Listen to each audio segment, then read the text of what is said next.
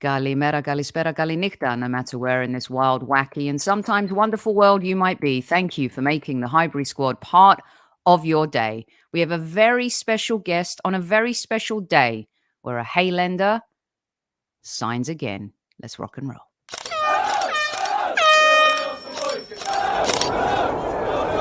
Mind the gap between the train and the platform.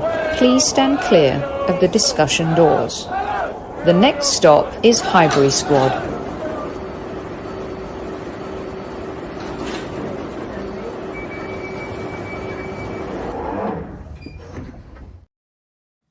Everyone, welcome back to Squad Central at a very unusual time, broadcasting at 5 p.m. earlier than usual, but it's worth it to get this fella on the show. You will recognize him. He's on your screens pretty much every day, delivering all the good news, sometimes not.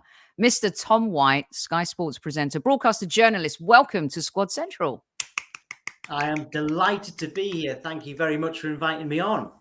It is so great to have you. We've talked football quite a while on the other side, and it's always fun to chat to you, Tom. And by the way, welcome squaddies at ease. I always lose my manners when Super Kevin Campbell is not here. This is how we listen. Tom, we even got Aaron Ramsdale to do this yesterday. So a little salute from Tom White Media from Sky Sports, perhaps. There we go. We love it.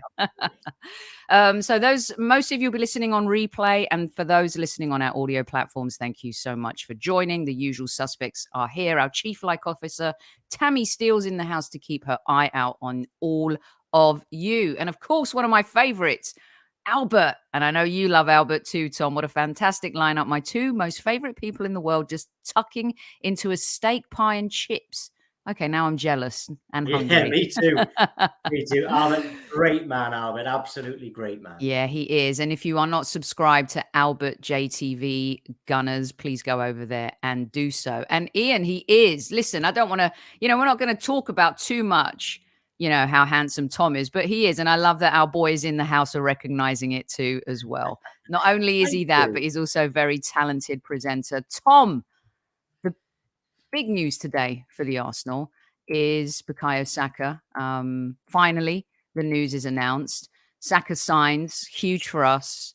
Haylender, just the beginning, really, for the Hayland boy. This is how your folks over at Sky announced it today. Great picture. So important. Fans love him. This is huge for Arsenal Football Club to retain a player like Saka after losing so many of our stars in the past, right, Tom? Definitely. I was a bit annoyed because this morning I was on air till 10 o'clock and we found out about this news while I was on, but there was an embargo on it and we had to wait until I think it was 2 or 3 o'clock. By then I was finished. I wanted to break that news. I wanted to be the one to put this. Bella broke it instead. Yeah, we love Bella. Exactly. I wanted to put the smile on all the Arsenal fans' faces about that. It's massive news. And you're absolutely right. And you say that in the past, some of your top talents have moved on elsewhere, sometimes more heartbreakingly to your rivals. And the thing is with this one, it's not just that you've managed to get him to sign a new contract. It's the fact that there's every chance that had you not made it into the Champions League, but it was much better than the Champions League. It was more than a title challenge that you put up this season. Had you not made it into the Champions League, I may have been a little bit worried that Saka may have at least started questioning his future just purely because he's one of the first names on the England team sheet. And players like that want to be in the Champions League. They may love their club, like Saka clearly loves Arsenal, but there is that doubt of, am I going to get to a certain age without the amount of trophies I want to win and without all of that experience of Champions League every season? This shows that Saka and probably the rest of the squad all see Arsenal now as the future being an established Champions League club yet again. And of course, maybe going that one step further and actually putting a Premier League title to his name, two on his CV, and other trophies as well. So massive news for Arsenal, not just because they're keeping they're one of their best players, but because it's clear that the squad can see that success can be found at the Emirates. Yeah, you bring up a really good point, Tom. One of the things I think that's concerned us about keeping all of this talent, getting them to re-sign, is the ability to win, to deliver. But being in the Champions League for a player like Bukayo Saka, you can even Odegaard, whose contract we're looking at, re-upping. Martinelli signed earlier. We just had the delightful news of Ramsdale signing too, and spoke to his dad and him yesterday, actually, which was surreal and insane. But you can definitely see, as much as the disappointment has been so bitter for us towards the end of the season, it's undeniable what we've done, this season. Um, do you think it's a case as well of Mikel Arteta's relationship with him too? I wanted to touch on that with you. You guys report all season. You're in the presses with Mikel. You see, we had James on, who did a brilliant piece after his fantastic one-on-one with Mikel Arteta too. How important do you think Mikel is in retaining these players versus the pool of just Arsenal Football Club at this juncture in our story?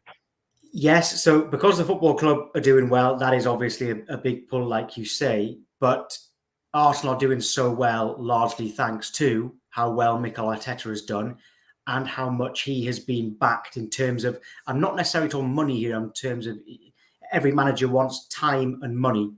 If they were going to be given just one of those, they'd choose time.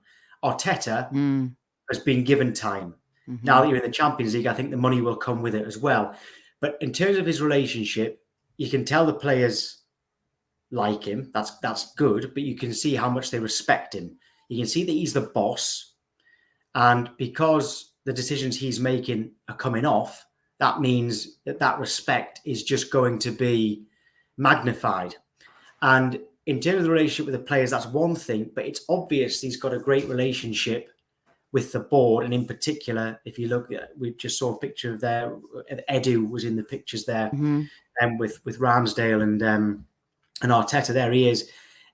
It's obvious that Arteta has got the full backing of Edu, and if he's got the backing of the person who runs the football operations at the club, that means he's got the backing of everybody who's even above Edu, and he's certainly got the backing of the fans. So it appears to me from the outside that Arteta has the backing of everyone at Arsenal.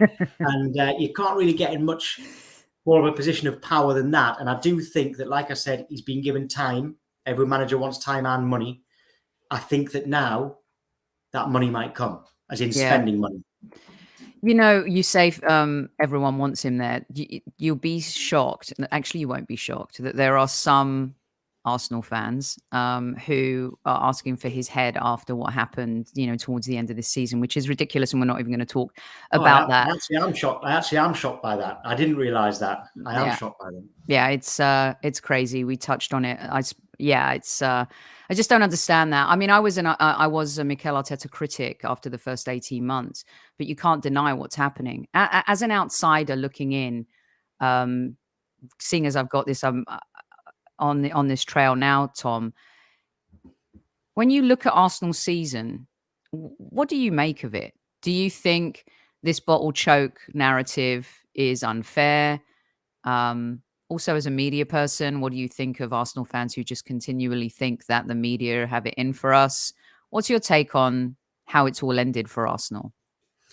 In terms of media having it in for Arsenal, every single club, specifically, I can only really talk about Sky, every single club claim that Sky have got it in for them and love their rivals. All right. Liverpool fans think that we all love Manchester United. Manchester United fans think we all love Manchester City. Arsenal fans think we love Tottenham. Tottenham think we love Arsenal. Then you throw Chelsea into it and everything like that.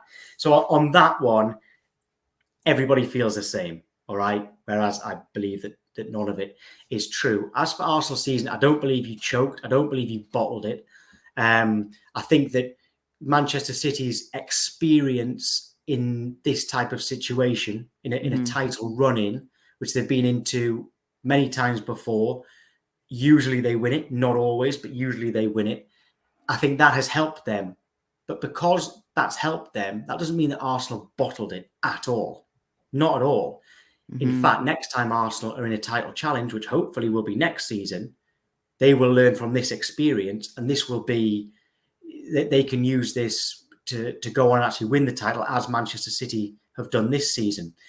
As for the season as a whole, from the outside, Arsenal have been amazing.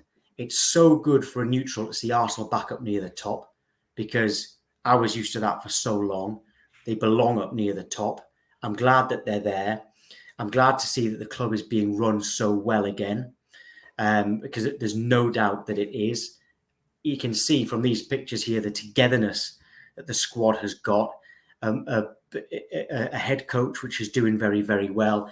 And I am sad to see that you haven't gone on to win the title, but ultimately there are so many more positives than negatives for this season at Arsenal. The negative is you didn't quite get over the line, but that could be turned into a positive in the future.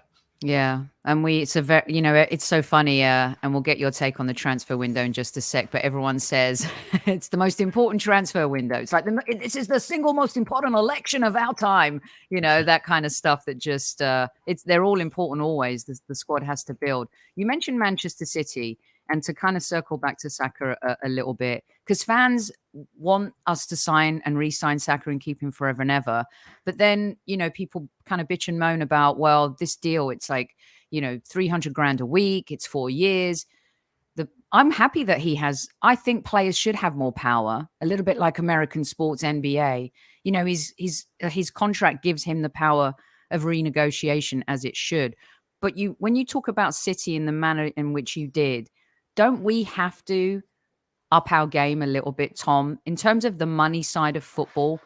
If we're not paying Saka 300 grand, someone is. And when you look at his stats over the seasons, he's improved with the more games he's gotten. He's delivered more and more, in terms of, ROI.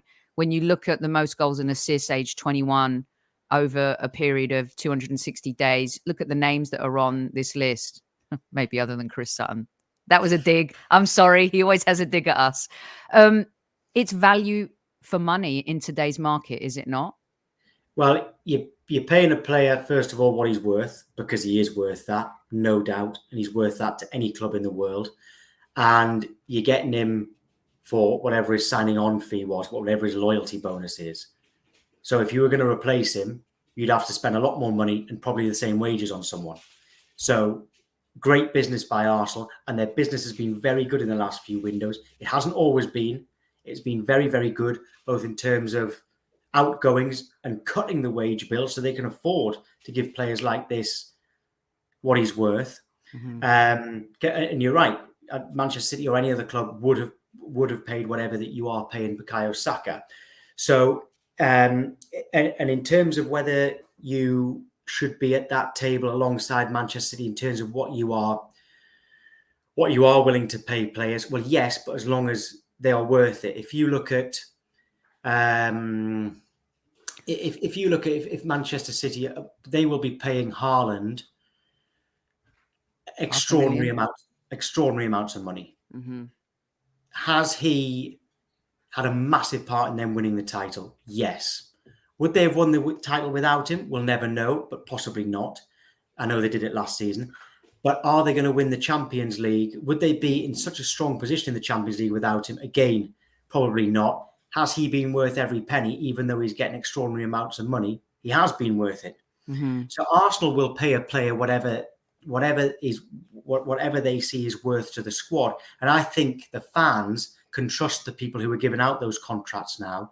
And I'm not sure if you've always had that sort of setup and infrastructure where you do trust the people giving out these contracts. Whereas now, I think you can trust them. And if somebody says, if the clubs say, right, we're not going to give this player a new contract, he wants too much money, I think that the current setup at Arsenal have earned the right to have the fans backing, that the fans say, okay, we trust them. Yeah. No, brilliant point. And I think at the beginning, Tom, we've given players away for free. Embarrassing, right? And also the contracts to certain players in the past, not tying players down. It's been an absolute shambolic, strategic, manner that we've handled our transfer business. But you can see even that culture part of the club is changing. I wanted to get this last thought on you because I wanted to put this comment up because as an England fan too, I wanted to get your take.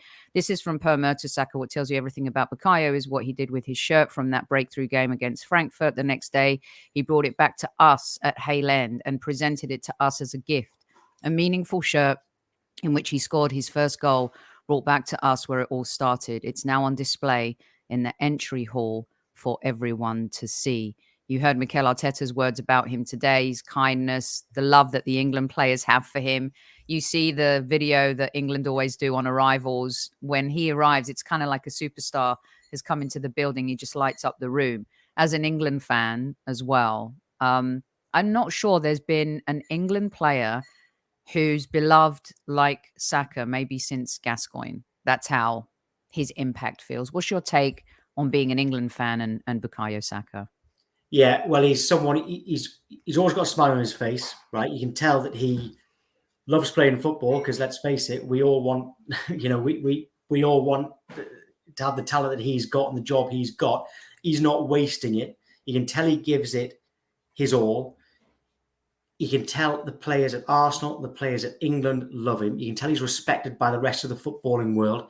Fans of other clubs can't help but like Bukayo Saka. It's interesting that you mentioned Paul Gascoigne. I mean, Paul Gascoigne played for Newcastle, but he was my first footballing hero because I got into football in the 1990 World Cup. Wow. So Bobby Robson got us to the semi-finals. Paul Gascoigne was the poster boy. They were my two first footballing heroes were people who were Newcastle through and through. And I'm a Sunderland fan. Yeah. And now, you might not get many Tottenham fans who admit that they love Bukayo Saka. But I think deep down, they certainly won't. He won't be the one that they go for. He won't be the one that they dislike. And when he retires, I think a lot of Tottenham fans might say, "Yeah, in fairness, I always quite liked him. I just wish he didn't play for Arsenal." And I love it. And I also love the fact that at the moment in the England squad, a lot of the older players than him, they seem to be treating him a little bit like a little brother. But that is changing, whereas Saka is maturing so much and Saka's becoming a leader. And it's so nice to see someone who's got that little brother type figure becoming someone who could easily be, look at that, it's class, who could even be, who could end up wearing the captain's armband. He could wear the captain's armband. He could be, I mean, it's a shame for him that Odegaard is so young because Odegaard's a brilliant captain for you. Saka might not be the club captain while Odegaard is there. Saka could easily be the England captain in 3 or 4 years' time. And I think that would be absolutely brilliant for someone of that character, that personality, let alone his quality. That would be great. Yeah. You know, Tom, I showed that baby picture and I love it. And I really went in on that when he signed in 2020, right? And he's become, like, when you look at his evolution and his growth, I kind of want people to stop mollycoddling him a little bit. Yeah. Because I think he's... Every player, look, not every player has to have a ruthlessness or a ruthless streak, but I think this season we saw a Bukayo that was willing to fight back because he gets no protection. You know, he really deserves a little bit more protection from the refs. He got battered and bruised this season, last season as well. But part of me is, I love the unicorn and I love Luke Shaw calling him his baby brother and all of this. But this is the last time I'm probably going to put this picture up because I want us to focus more on this Bukayo and where he's going from here. Is it fair to say we can't mollycoddle him too much? Because I thought Gaza was mollycoddled a little bit too much back in the day. Yeah, I think Gascoigne different players with not he doesn't have the same issue though, right? I just want to put that out there. I think he could have been doing it with mollycoddled a little bit more. I think Saka now, when I say I think he's going to wear the captain's armband potentially for England, like, now that he's got this new contract, which will be serious money, which we've established he's definitely worth, now is the time that will end. He's now going to be it's now going to be a case of, right, you've become a key player when you were probably still seen as, you know, a graduate, basically, an academy graduate.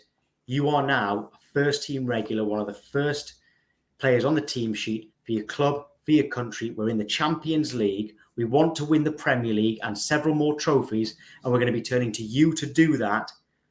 He's no longer this youth team prospect who's come through. He's established now. But I think that will naturally happen now. I've got to say, what you're saying is exactly right, but I think it will happen. I've got no doubt. Yeah. Okay, brilliant stuff. And of course, Saka making up part of our exciting attacking force this summer. Let's hope the club continue to reinforce and buy, and let's strengthen our squad, because past our starting 11, it's a little bit tough. And as much as, everyone's screaming for new transfers, Tom, tying up Saka, Martinelli, Ramsdale, Odegaard next, and Saliba, of course, two of our most important, a few of them are most important items in terms of business that we need to get stuck into. Now, behind the scenes, what's happening, Tom? Because you said you would have loved to have broken the news. One of the things I got a lot of emails about from our listeners was, when Tom's on, can you please ask him, give us not a day in the life, because we'll be here forever. There's so much that goes on. It's chaotic, guys. I mean, these guys I don't know if Tom's ready for silly season just yet. But give us a sense of, maybe with the Bukayo situation, you're waiting, you're embargoed. Give everyone a little bit of a behind the scenes as to what's going on transfer days like this. Absolutely. You see, there's a few ways of it. I'll quickly explain the Bukayo Saka one. Sometimes the club will tell certain parts of the media, certain journalists, a big story, but say, listen, we want to announce it first on our club website and club socials. So this is the story, so you're ready, so that you can cover the story properly, because that suits everybody. You can cover the story properly. We're giving you an hour, 2 hours, 3 hours, but wait for us. I think that, like I said, that embargo is either 2 or 3 o'clock. And that's great, because that works for everybody.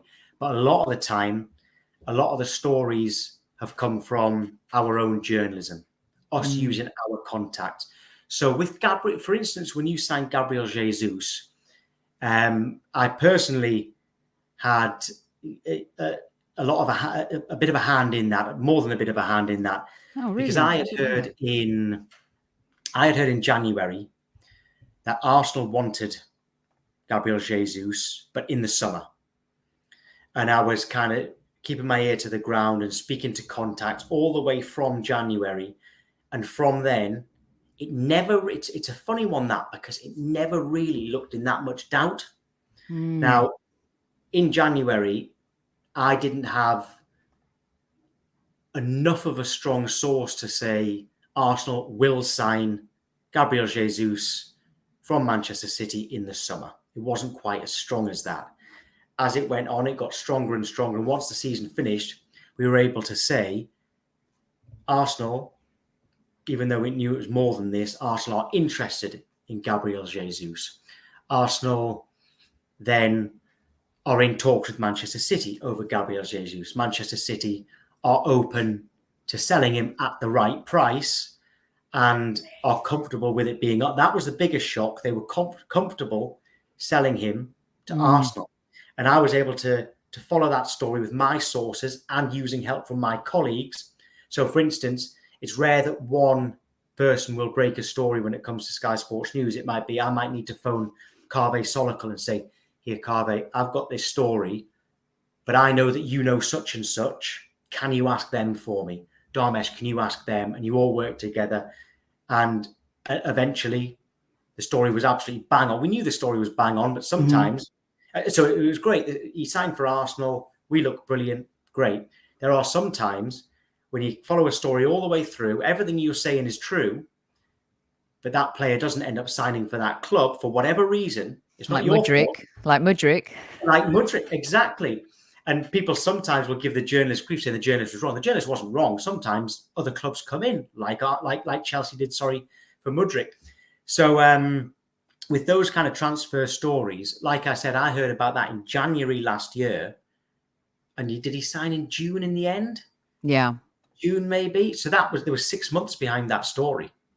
July, that's the kind of thing. So July even. So the amount of the amount of effort that goes into just breaking a story. So when we get a tip off from Arsenal that Bukayo Saka is going to sign a new contract today, it's very welcome because it saves potentially 7 months of work. That's why if you work together with the clubs, you have a good relationship with the clubs as a broadcaster like Sky Sports News, it can have a lot of benefits to everybody. Mm-hmm. Is it competitive to break the story? You mentioned like sometimes you'll work together, but like old school print newspaper, I'm sure there's a race. It always feels like there's a race between Fabrizio Romano, of course, and David Ornstein, although I would say David Ornstein is a little bit different in terms of how he handles his transfers. That's just my humble opinion. But is it competitive?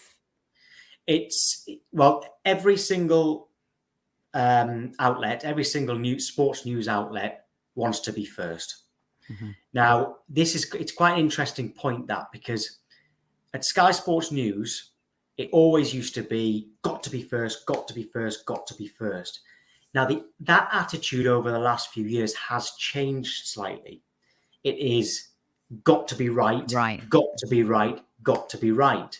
Correct. Now, often, which I am all for, I still sometimes think we should be allowed to go break a story a bit earlier than we do. But we will often know a story, but we'll have to get another source. We need to check with all parties involved, both clubs. So, for instance, if I find out, let's go Declan Rice to Arsenal. Okay. Yes, make that happen, Tom. Announce it. Yeah. See, this is a story I've had nothing to do with, by the way. It is looking, without getting your hopes up, it is looking a lot more likely than I thought it was going to a couple of weeks ago, by the way, Declan Rice to Arsenal. But let's say, hypothetically, I find out that Declan Rice is going to Arsenal. I can't just get that on the breaking news immediately, right? And nor should I. I have to probably get another source if I've only got one, all right? Definitely have to ring Arsenal and say, we are going to run this story. Can you confirm it? Definitely have to ring West Ham and say, we're going to run this story. Can we confirm it? Mm-hmm. And this is where it gets even more complicated, because if you are absolutely adamant that your source is correct, if both clubs say no comment, you go with your source. You're like, right, I trust my source. We are going with this. All right. Mm-hmm. If either club says, yes, it's true, perfect. You're absolutely great. Go for it. No worries. If both clubs or even one club denies it, then you're in trouble, because you think, and certainly the train of thought at Sky Sports News is, right, we wait, because if that's wrong, that is a massive story that we've got wrong. Mm-hmm. It's not worth risking being first over. Mm-hmm. You've got to get it right. And that's where you've got to really kind of fight a little bit to say, I trust my source. I promise. The clubs have obviously got their reasons for saying it's not happening.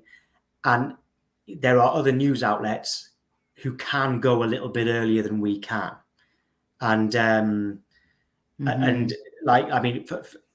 Fabrizio and David, I think they're both absolutely brilliant. I've got a feeling they can maybe go with things a little bit quicker than we can. But in fairness, especially to David, I can't really remember a time he's been wrong. Yeah, he's amazing. Yeah, he's absolutely brilliant. I think he could well be. Obviously, I've got to say, outside of Sky Sports News, I do think he is. That he is the best, and he's can go with things early, and he's always right. I sometimes argue that we could maybe go a little bit earlier. Yeah, he's we call him the Oracle. We love David. And he's excellent. Yeah. Excellent. Honestly, when I was on Sky with him, that was like, wow, this is cool. This is very cool, because he's a very well-respected journalist too. And I think he does have to dot the I's and cross the T's. I mean, of course, he writes for The Athletic. He's here on NBC in the US as well, does all of the stories. So yeah, thanks for your insights there. It's really just fascinating, because some of our listeners don't know how it works. Some do, but as the pace and the intensity of the transfer window just builds and builds, Tom. And then you get to that last day. I was there with you guys last Yeah. September just to watch you and watch you guys do your stuff. Look, I know some fans get annoyed with Gary Neville and Jamie Carragher, and, I'll get to that. But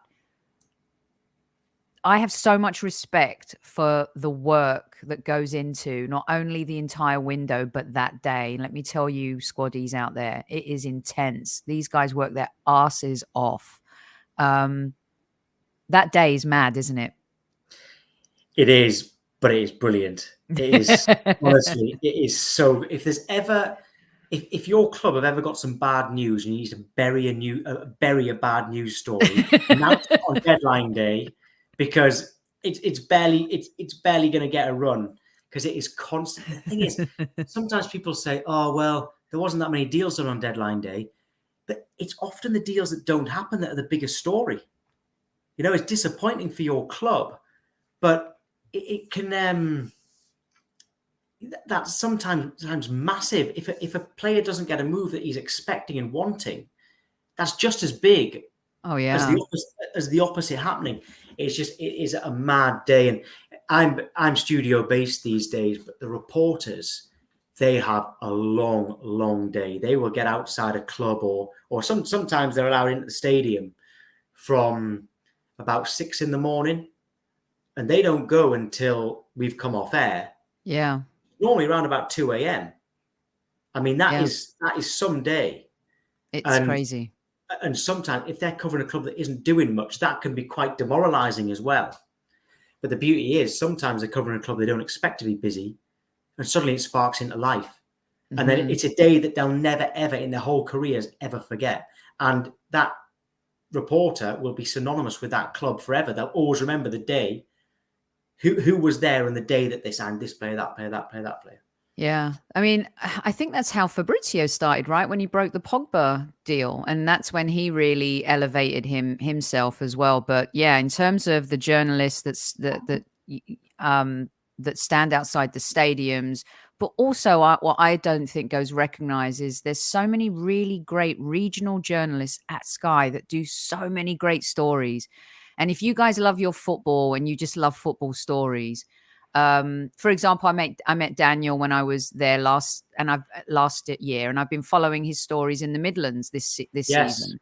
Yeah, he's been doing such a brilliant job. James is another example. Like, and I know you've been out there and you've done that, and you're presenting now, Tom. But do you miss the edge of being out there? Do you still like, if you could get out there and stuff? I love when like Alan up in the north, and just so many great journalists and storytellers that I just don't think get, recognized all the time. Yeah, I mean, because often you might see me or Bella or Pete or someone actually on screen breaking a story. But that story, sometimes it's come from us, but most of the time it hasn't. It's come from a regional reporter who's got the story. It just happens that we're the ones on screen that break it. They're the ones doing all the hard work behind on that particular story. If you look how busy Newcastle have been lately, and Keith Downey, I don't know when he sleeps, to be honest. And he's a regional, and Alan Myers doesn't really go out and about anymore. But what an incredible journalist he is, and the amount of stories he gets from all levels, by the way, right at the top, League Two, loads and loads of stories, and he is brilliant, and that goes on all the time. I do miss when there was a lot more pressure on me in the past to break stories. And when you do break a story, there is like a really incredible feeling when your story is on the breaking news. I miss that in a sense, but this is always what I wanted to do. I knew that for me personally, for some people, that is where they want to be. Mm-hmm. For me, that was the next step to where I wanted to be. Yeah. And you're doing a phenomenal job. By the way, we love Alan Myers. He always comes on when we talk, because he and Kevin worked together a few years ago, of course. And he comes on when we play Everton, although He's never allowed back because I had him and the Toffee TV boys on before the Goodison game and we lost. So that's it. They're done for next season. Yeah. They came in here 2-footed studs up. Well, you might not have. Unfortunately, I mean, I like Everton. Unfortunately, they might go down. But so we love having you on, Sophie. It's so funny when because sometimes if we have you on, like we had it on a few weeks ago with the Manchester City fan, I think it was me. I think it was me and Bella. There it is. Yeah, there we are. His face says it all. Because I think it was me and Bella that were on. But I said to the production team beforehand, this is going to be brilliant because I'd actually never met him before. Mm-hmm. And very, very good. But I said, if he gets involved in like a bit of a battle with Sophie, he's got to be ready to get absolutely annihilated, right? Because once Sophie's got a bee in her bonnet, or once Sophie decides to have a bit of a clash with someone, I've never seen anyone come out of it alive. All right. And I was kind of thinking, I don't really know what this guy's like because I don't know him very well, but I do know Sophie, and this could be quite good fun. And you just absolutely, by the end of it, honestly, I felt like a referee. I wanted to stop the fight. I wanted someone to throw the towel in for him. It was fantastic entertainment. As soon as I came off air, came upstairs, and everybody was talking about it. It was absolutely brilliant. Great. That is the face of a defeated man. Poor guy. Well, I liked him as well, but you annihilated him. Well, I appreciate that. Unfortunately, we lost the game, so he may have won the battle when we came back. But no, it was just a pleasure to kind of have the opportunity to even be on and talk about the Arsenal, especially with great folks. I love you, as you know, I love you and Bella and Pete and stuff and Hannah. I mean, just such a great group that Sky have over there. And thanks. Yeah. Funny, I got so much abuse from Manchester City fans after that appearance. It was crazy. They just didn't appreciate me saying that they're a small club doing big things and we're a big club doing small things. So, I mean, I truly believe that. I think they are growing exponentially in terms of fan base, Tom. Young fans are becoming Manchester City fans, but they're not as big as Manchester United and Liverpool and Arsenal in terms of club size. But are they doing bigger things than all of them? 100%. But that didn't. I think the one thing about when it comes to Manchester City is now I kind of feel the same about Leeds. Leeds and Sunderland have a very little rivalry, but nothing particularly major. Is that see Sunderland went into the third tier and averaged 32,000 fans a week, and Manchester City and Leeds, in fairness, in the third tier did something similar, slightly less, but still similar. So I respect those fans that were there then. I will always respect, but I know what you mean. There are a lot of new fans, as you would imagine, who've only seen these good times. But the ones who were there in the third tier, I do respect them. Yeah. I mean, Noel Gallagher, I'd like to go toe to toe with him because he's like calling us all idiots today and saying there's more fan channels. Brilliant, right? Very good. Nice little headline and great clip. I always bite because I have to defend my club. But to me, it's like, of course, we've got more channels. We're a bigger club. So again, I just thought maybe today I'm not in the mood to go into the Twitter sphere with my Jon Snow Battle of the Bastards, kind of moment. So I know for a fact you'd win. You would win, whoever it was against. Speaking of big club, here you are, Sunderland fan, your whole life. One of the reasons why I've been wanting to talk to you too, sometimes I think, we're joking here, but I think we also get spoiled. I'm bitterly disappointed we didn't win the Premier League. Just shows how hard it is to win in sports. If you look at who's won the Premier League over the last however many years, it's only 2 teams. Before that it was Chelsea a lot, Manchester United. The final everyone wanted, Tom, and it didn't happen. You got Luton and Coventry now, but the juxtaposition, being a Sunderland fan though, but to have gotten to that rock bottom phase and to be where you're at now, talk to us a little bit about being a fan throughout the season when you experience those kind of moments in football. Yeah, I should apologise. I've just kind of realised I've got a former Tottenham player in kind of mid. I blocked him out. got former Arsenal though. We've got Niall Quinn, so I've balanced it We out. like Quinny. Yeah. Oh, he was our saviour. He was our saviour. Like being a football fan, every football fan has fanatic fans, no doubt.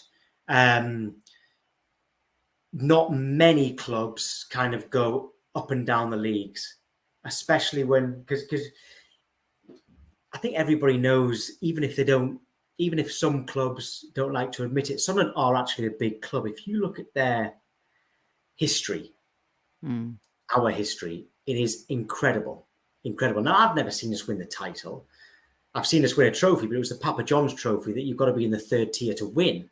All right. So, it's a great day, but still going down to League One, the club was in such a terrible state and it felt awful, but I thought, well, at least we're going to win some games. It took us 4 years to get up. And you think, you just can't believe it. You can't believe that it's happened. But at the same time, you end up being so proud of your club and the fans. Mm-hmm. Because in League One, I don't think there were tickets left to an away game throughout the whole time in League One. It was constantly sold out. Some of the grounds would only give us 800 fans. So that's different. Some of them would, like Coventry and stuff. I remember Wickham giving us half the ground. Wickham gave us half the ground, and we sold out. And it kind of like, you do end up kind of looking around thinking, I am proud to support this club.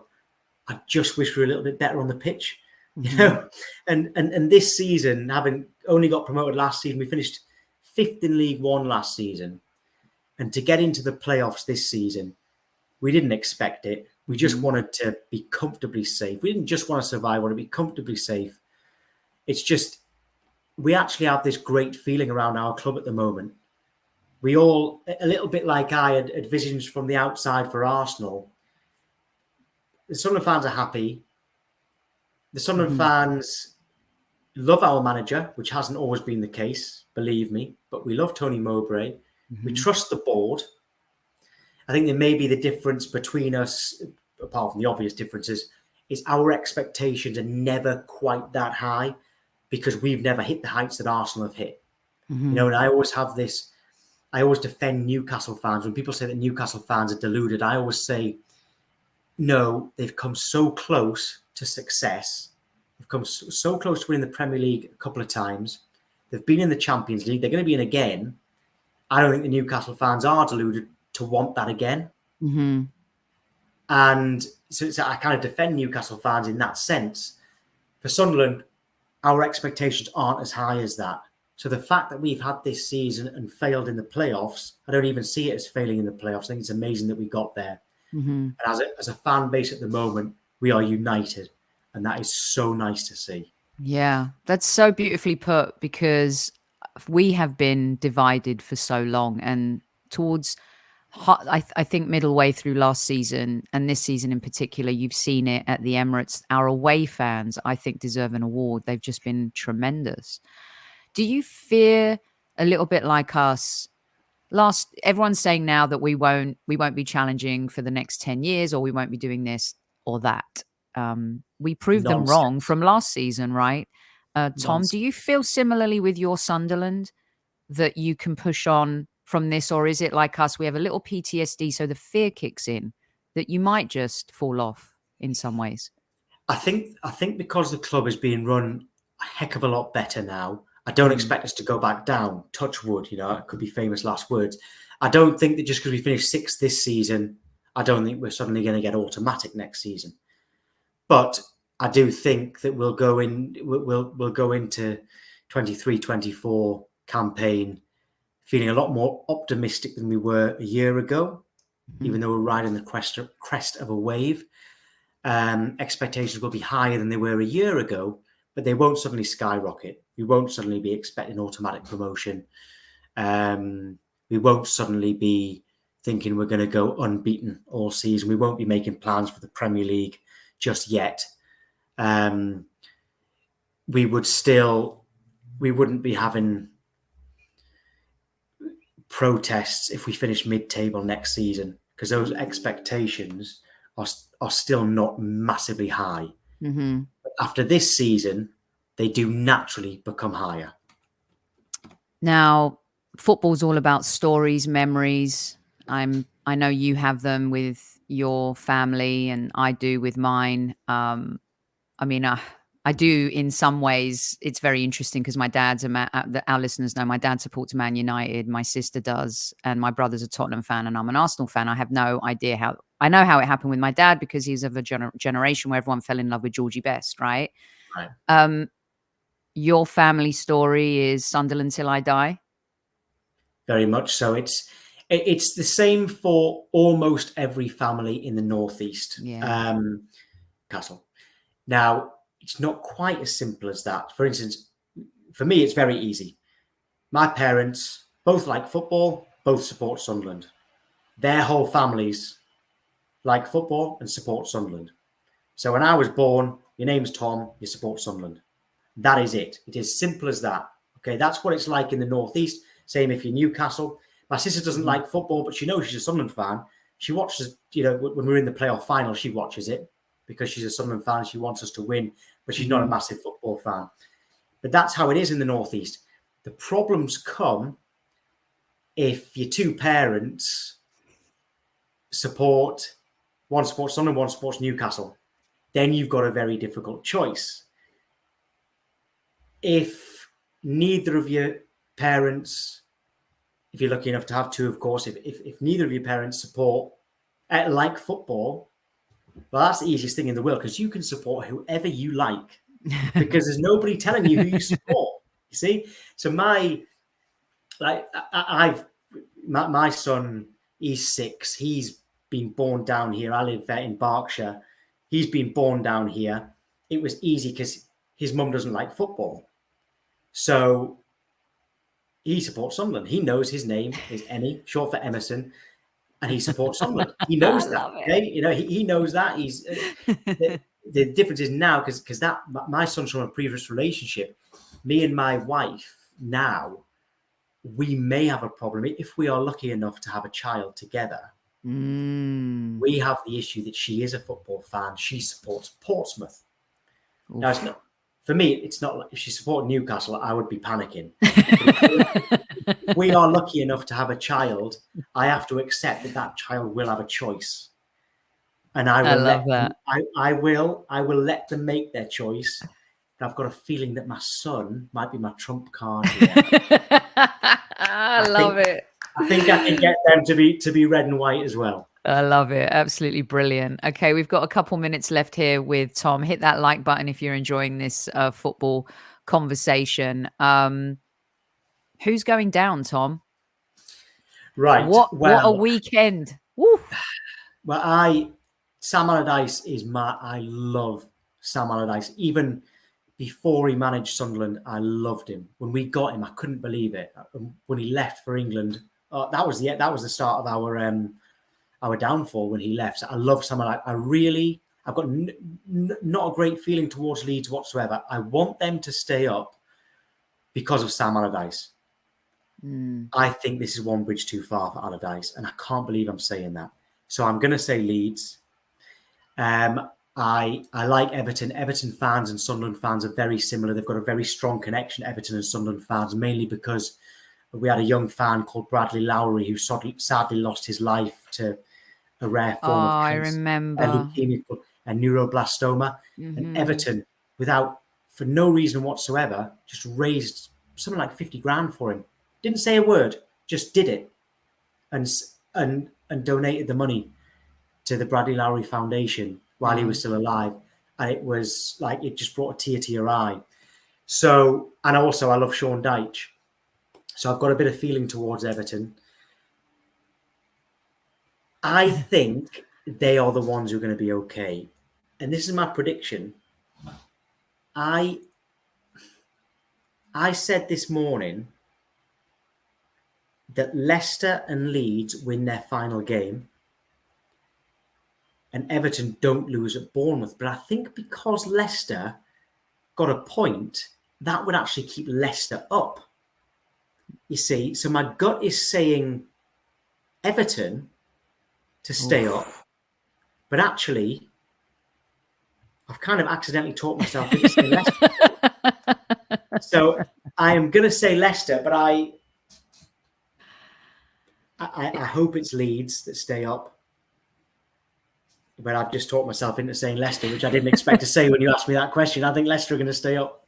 Well, the goal difference. I mean, it's if Everton get a point, they're safe, right? Is that right? Because the goal difference is 24-18. Oh no, wait. Yeah, minus. So it's gosh, Leicester. You've just thrown a spanner in the works here. I know. Having said that, at least they have better goal difference, Leicester, superior goal difference.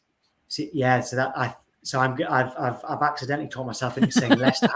Having said that, in terms of a positive there, as someone who goes to more Sunderland away days than home matches, Leeds and Everton, 2 brilliant away days. Leicester away is I'm not that bothered about. So at least if Everton come down and Leeds come down, that is the silver lining to the cloud, is that I get a really good away day next season. Well, by default, we're rooting for Everton because of Super Kev, and he's going to be on the sidelines doing the game at the weekend. So we're rooting for our boy. Now, Kev's I love Kevin slam. Oh, he loves you too, Tom. Seriously, this is the thing. We have so many guests on Sky Sports News when it comes to ex-players, and I present Soccer Sunday, where we have 3, sometimes 4 ex-players. Great show. It's amazing when he walks in. Everyone of all ages, all of the other ex-players, it's like they stand to attention. They all respect him, and it's so nice to see. They're in the palm of his hand. When he's talking, they're listening, and they're in awe of him, and it's so nice to see. Love having him on. Oh, that's fantastic. His story's a great story. He's a great storyteller. He's really unfiltered in a way, though, that, he loves Arsenal Football Club like crazy. So yeah, it's nice to hear other people talking about him generationally who never even saw him play, right? Exactly. And I tell you what, it's interesting that he's obviously loved at Arsenal. Forest fans love him. Oh yeah. Everton fans love him. That tells you something about the character of any man. Exactly. And Trabzon Sport fans love him too. When he goes to Turkey, he's like a rock star over there. The stories that he's got from out there. Oh, it's great. Aren't they gold? Amazing. Well, he didn't have time to make a video. I asked him way too late, and he's so slammed, but he wants to know, we both want to know, does someone stop City from getting this treble? And would you prefer Man United to stop them? What a story that is. Well, I've not been shy in my prediction, actually, that now that they've won the league, I do think they'll win the Champions League, Manchester City, but I have said that I think Manchester United will beat them in the FA Cup. I think that Manchester United will be so focused on that. And Erik ten Hag has proved that in a one-off game, he was so ready for Newcastle, right? And Newcastle have been better than Manchester United this season. And Manchester United were better than them. They were more prepared. They seemed to know exactly what Newcastle were going to do. And I think they can do it, even though Manchester City are better than Newcastle. Newcastle are very, very good. I think that Manchester United are going to win the FA Cup final in that one-off game. So I think it's going to be double rather than treble. In terms of what I would prefer, I think it would be quite nice to see someone win the treble. And I've got nothing against Manchester City. And I said that a lot of their kind of older fans that still went there in the third tier, I've got respect for. So I would quite like to see them do it, but I think Manchester United will stop them rather than Inter. I agree. I think there's something about, look, Pep is so, I don't know about you, everyone was saying, Pep became motivated by Arsenal. I think he became motivated by, and is motivated by, trying to break every record Manchester United have ever set. I believe, in my own humble opinion, that Manchester City has become his club more than Barcelona ever was. And you get the sense that this man is possessed and driven in ways no other manager is. He's ridiculous. What he has done is insane, Tom. Yeah. And I'm really quite jealous, because there was a time where maybe Arsenal could have hired Pep Guardiola as manager. But the story for United to stop them, not for them to not have the feather in the hat, that would end up for me being one of the biggest stories of the season. And then I ask you this. If Manchester City do not go on to win the FA Cup or the Champions League, are they bottlers and chokers? No, I don't think they are. Tell you what, it would be. Imagine if that happens, though, that means Manchester United would have won 2 trophies this season. Manchester City would have won the Premier League, but Manchester United would have won the League Cup and the FA Cup. And they are likely, although not mathematical, I do think they will also qualify for the Champions League next season. Their fans would have a fair argument to say their season has been better. It's been better than ours. I would say it is. If they win the FA Cup too, Tom, don't you think it's been better than ours? Yeah, definitely. Are you saying better than Manchester City? I'm saying that they could argue that. Now, in a court of law, they might lose. But I think the fans could at least, in the pub or in their living rooms, have that debate with the Manchester City fans, at least. I mean, if they would have the debate with you, so you would win whoever you were backing. We know that. But I think the Manchester United would actually be able to have a fair enough debate about that with Manchester City fans. Yeah. Tammy putting it brilliantly. I want them both to lose. It is one of those. Tom, it's been absolutely brilliant chatting with you. Get your final thoughts. Next season, do you see Arsenal pushing on? Do you see us having a good summer transfer window? And do we just continue growing from this? I do see having a good summer transfer window, and everyone thought Manchester City would run away with it this season. They haven't run away with it at all. So, I mean, to say that if Arsenal get closer, that's a good season. Well, closer, you can't get much closer without you winning the title. So I do expect you to kick on, and I do expect you to have a good transfer window. And I've just got this, from what we are hearing, Declan Rice is a lot more likely than I thought it was 2 weeks ago. And that would be massive, absolutely massive.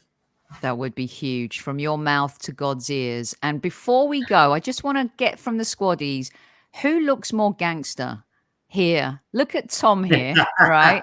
That is pretty gangster. And then you've got Mikel here, who's trying to look pretty gangster. And I was like, this is Tom as manager Tom. This is how I would picture you. Booted up, dressed to the nines. I'll take that. My managerial career ended at the University of Luton 4th team. And even then we won 1 game and only survived because 1 team folded. Brilliant stuff. Our listeners have absolutely loved you. Do you promise to come back with next time? We'll make sure Super Kev is here as well 100%. For another chat. 100%. Brilliant. Remember, it's always weird for me hearing Super Kev, because that to us Sunderland fans, it's Super Kevin Phillips, but I'll certainly let the other Super Kev have that one. Oh my gosh. Well, he was a Super Kev as well. My God, what a player. Yeah. What a goal. Talk about goals. Maybe we'll do a goal scorer show, because Sunderland, I mean, you've had some great goal scorers. Well, the original was Brian Clough. Yeah. Brian Clough, Super Kevin Phillips, you won't want to hear it. Darren Bent, although he is an Arsenal fan, isn't he? Jermaine Defoe. Jermaine Defoe, yeah. Yeah. Great stuff. Well, look, you can find Tom at Tom White Media. You can see him on Sky Sports pretty much every single day. We so appreciate your insights. Thank you so much for hanging out with us. And squaddies, don't forget to share with everybody. Let everyone know about the Highbury squad. And Tom, thanks again. Brilliant. Thank you very much. My pleasure. At ease, everyone. At ease.